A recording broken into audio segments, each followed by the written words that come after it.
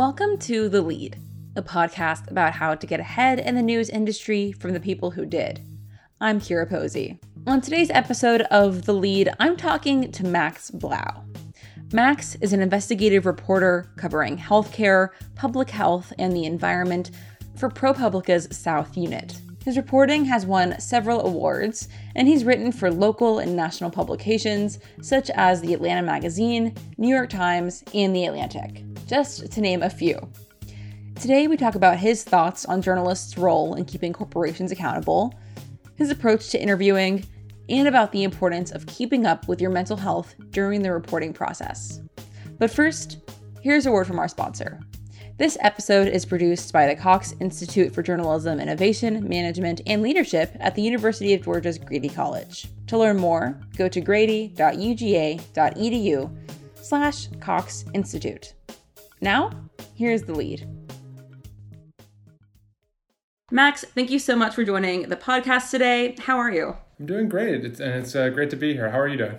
I'm good, thanks, and I'm so excited to talk to you because you've written truly impressive investigative and narrative stories, and your work has been featured in many publications, including The Atlantic, NPR, and Vox, just to name a few, because I know there are many. And you've also won several awards. You now work for ProPublica's South Unit as an investigative reporter, but I want to take it back to the beginning. So what inspired you to first become a journalist? So I didn't go to undergrad thinking I would be a journalist. I studied sociology and economics. And at some point in time, like my work in sociology, I realized I didn't know what I was going to do with that. It was in the middle of the Great Recession, and I didn't necessarily want to go back to school at that point and to study more more about sociology. And so as I started looking around for what could potentially be something I could do that was similar, that allowed me to study people's interactions with the way systems in society worked, journalism was something that started to appear as I'm not even going to say an option. It was a format that I could convey and express thoughts around the topics I was interested in. And when I graduated college, I didn't have a journalism job lined up. I had applied for internships at various magazines, and most of the time did not hear back, or did not have anything in college that, when I graduated college, I had a blog that I just kind of used to write for myself. And then I had a couple of clips from my student newspaper at Emory University. And so I had the job that I did coming out of college was, this job that I really did not like. It was a job at a public relations firm where I was doing writing social media copy and pitching journalists about C-list franchise restaurants, not anything that Captain D's or Wing Zone or kind of these less than marquee brands that I was writing in the voice of the brand on Twitter, and it was really soul sucking. But it also helped me learn how to write in different styles and how to understand the way newspapers and media worked from pitching people. And I did that for about a year, and then I quit, and I had gotten an internship at Paste Magazine, which was no longer a print magazine at that time. That had just gone out of print, but they were shifting to become more of an online publication. And that's where things started. Yeah. And since then, you've gone on to investigate people, corporations, and government agencies. And these stories are truly remarkable. One of my favorite of your investigative stories is when you investigated a giant energy company that was planning to avoid cleanup costs for coal ash that led to toxins in drinking water and the environment. So when you're starting off an investigative piece like this, where do you find these stories, and what's your strategy for learning more? So I've been a journalist for about 10 years now, and there's sort of two main ways I come at stories. There is like, I am experiencing or I hear about something from an individual person or a community that reaches out to me where there's something going on that is they believe is wrong or harmful, or that I see as wrong or harmful. And then I try to figure out, why is this thing allowed to happen? And then the other way is kind of a more of a top-down approach, where there's like you have a data point or a finding, or like that's in a document that, when something bad happens or that is like not, that then leads me to talk to people who are being harmed by a certain corporation. I typically at this point cover the South, which, over my career, I've kind of defined as like if you drew a triangle from Miami to Virginia to Texas, like somewhere in there, I'm telling a story, and I typically focus on very broadly defined what I'd consider healthcare, public health, and the environment. But as COVID has taught us, like healthcare can be so many different things that are not just like happening inside a hospital wall. It is health disparities in a community, or it can be like almost anything. So I'm sort of like within those broad topics. Like more recently, I'm really just interested in like the intersection of industry and its impacts on people's health and their livelihood.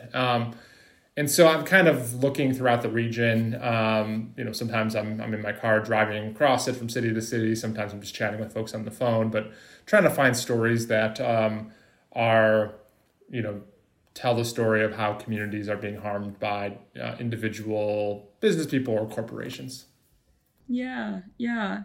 And on that note, like, what do you think journalists' role should be in holding corporations accountable and also public officials accountable? I think our job is to, more generally, the job is to present facts and findings that help the public understand what's happening in their community, or to understand the forces that are shaping their world. And from there, I think journalists, investigative journalists, are have a particular focus on finding like a wrong or a harm that's happening, and understanding why that's happening. For me, I think a lot of my investigations, there are certain kinds of stories that I gravitate towards. I tend to focus on for instance, and while I've written these stories in the past, the stories about I think when you're able to connect people to like the actual practice or harm that's happening, the stories tend to resonate more with communities where people being harmed are living, as opposed to like something like it could be a conflict of interest or a violation that is like abstract or not really connected to someone's life, that may be like a violation of a law, but is hard for people to understand how that's touching their lives. So the way I practice investigative journalism is like marrying narrative storytelling with investigative findings and accountability journalism. And I think in that role, I'm trying to help people understand how these forces, whether they recognize them or not, are having, are causing harm or injustice in their communities. Yeah. You've also interviewed a lot of people who come from very different backgrounds, and you've written about, many deeply personal stories. So what is your general approach to interviewing, and how does your approach maybe change from people who do not have a lot of media exposure to people who are public officials or who work at corporations who do have more media exposure? When I'm talking with individuals who have not had a lot of media exposure, I try to to practice a degree of what I would call like radical transparency, and also to operate with and this is true of, I think, ProPublica in general. We have a policy of no surprises for anyone we chat with. So, I think my goal is to help people that I'm chatting with, if I'm going to feature them in a story, to understand and to be a participant in the process of like writing their own story with me. I am the one physically typing it into a document and taking notes in the interview, but I want them to understand and to be engaged at the terms that they feel comfortable with. So if I'm chatting with someone about the reasons why they're writing a story about like someone who died from an opioid overdose, I want the person to understand why I'm asking them for their loved one's medical records, or getting documents that help me better tell that story. Because when you don't do that, it can sometimes, I think, feel confusing or invasive at worst. And I think also when you're working with people who've never had interactions on this level with a reporter before, I think it also helps them gain a better understanding of how media works instead of like what they see on TV. And in that case, like I have found, this like radical transparency to be, so I'll tell people like, every time I'm finishing up a conversation, I will ask them like, do you have any questions for me? Does everything I'm asking you make sense? Are you okay with this? And also encourage them like to call my cell phone whenever, even if there is something that came up, or they have a concern 2 hours later or 2 days later, and we can have that conversation about like a specific question I asked, if it rubbed them the wrong way, or if there's a detail in us that they don't feel like is not relevant to the story and they have concerns about. We can have that conversation, because what I want is, at the end of the day, I want people that I chat with to read the story and feel like they were their fullest self was seen and captured in that story in a way that reflects their reality as opposed to them, because that's ultimately the goal is as a journalist, is to write their truth in a full and nuanced light. And if I don't achieve that in my work, I feel like I haven't done my job to the best of my ability. To the second part, with corporations, I generally operate with corporations have professional spokespeople, and they have executives and who are media savvy, who know how to operate within the rules of journalism, whether you're going on the record or off the record or on background. And I have, I want to distinguish like the way I treat people who have never been interviewed before and corporations is still with a no surprises policy and with a sense of fairness and trying to get the corporation side if they did something wrong as well. But in that sense, like I know like a politician or an executive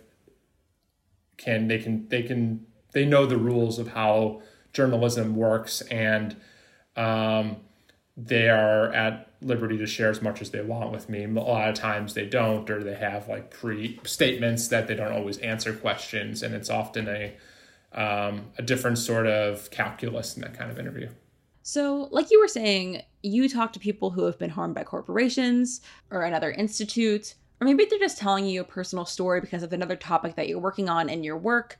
And in these conversations, people share deeply personal stories that are sometimes about their lived trauma. So in these cases, how do you mentally rejuvenate from emotionally taxing interviews? And, do you encounter this need at all in your work?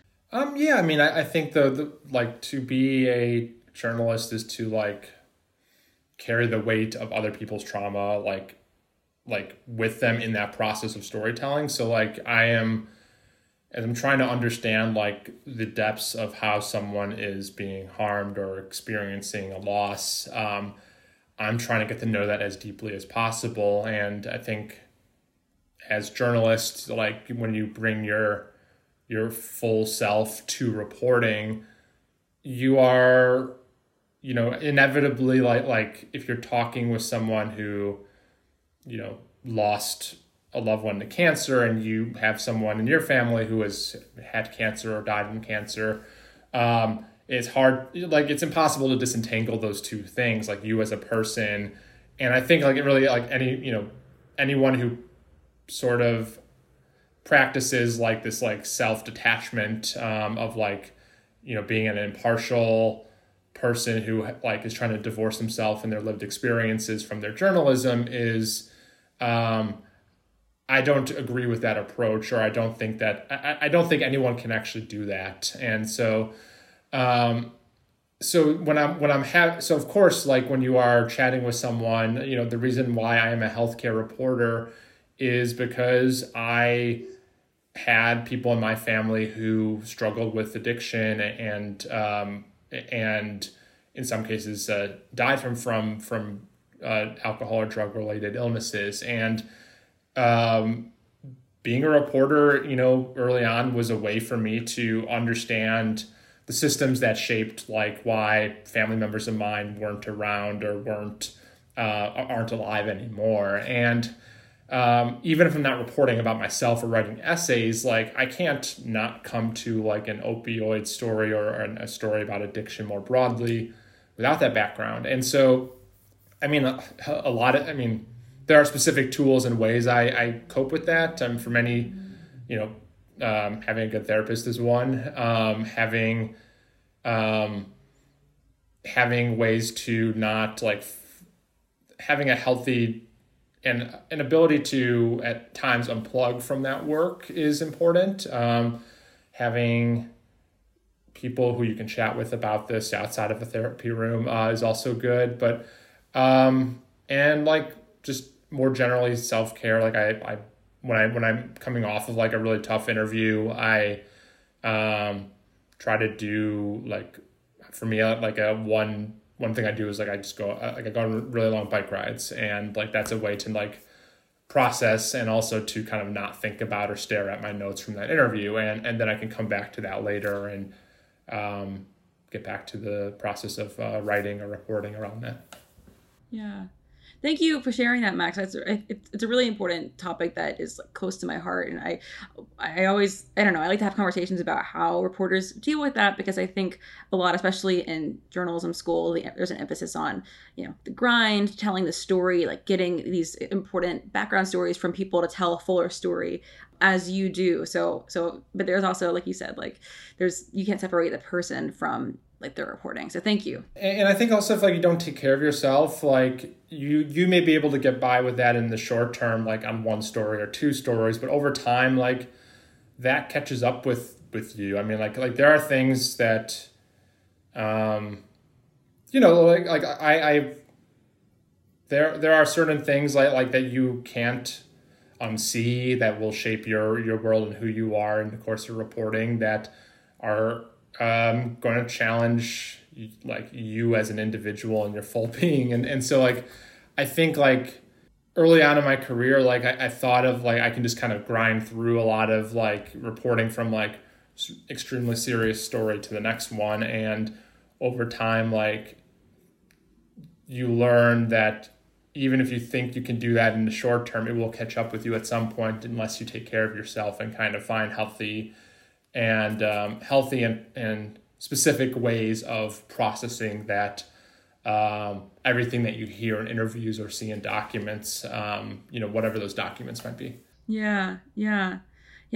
Thank you. I have one last question for you, and I want to know about your advice for early career journalists. So do you have any advice, and can you share any words of wisdom based on your experience? I think this is going to sound a little bit cliche, but I think just like find and run to stories that really fascinate you or that you love, and you'll do your best work when you're doing those kinds of stories, like agnostic of publication. Like don't try to write for large publications just because you think that's where you need to be. Write the stories that are most compelling to you, even if they're at small publications. The best thing I could have done as a journalist is worked at my first writing job was at an all-weekly Creative Loafing in Atlanta, and the time that I spent there, almost three years there, allowed me to work on stories that I cared about and helped me change the way that I report on Atlanta and the rest of the South. And it really shaped who I was as a journalist in a way that would not have happened if I went just like straight to CNN as like a researcher or something like that, or a position that did not allow me to develop in the way that I wanted to and hoped to early in my career. So I think, a lot of like what I reported on early on was, and my ability to do healthcare and report and addiction reporting came out of having the opportunities to do so at smaller publications. And I think resist the urge to like work in large places until you feel like it's the best. Those places can support your work in the way that you're trying to be as a journalist. Yeah, thank you, Max, for that, your advice, and every other one of your insightful responses. I know that our audience has a lot to learn from your work and your insights. So I want to thank you again for coming on. Yeah, thank you so much. Thanks for having me. Thanks again to Max for joining us on this episode. I'm your host, Kyra Posey. Our producer is Dr. Keith Herndon, the executive director of the Cox Institute. To keep up with The Lead and hear more from media leaders, subscribe on Apple Podcasts, Google Podcasts, or Spotify, and be sure to follow us on Twitter. We're at The Lead Podcast. See you next time.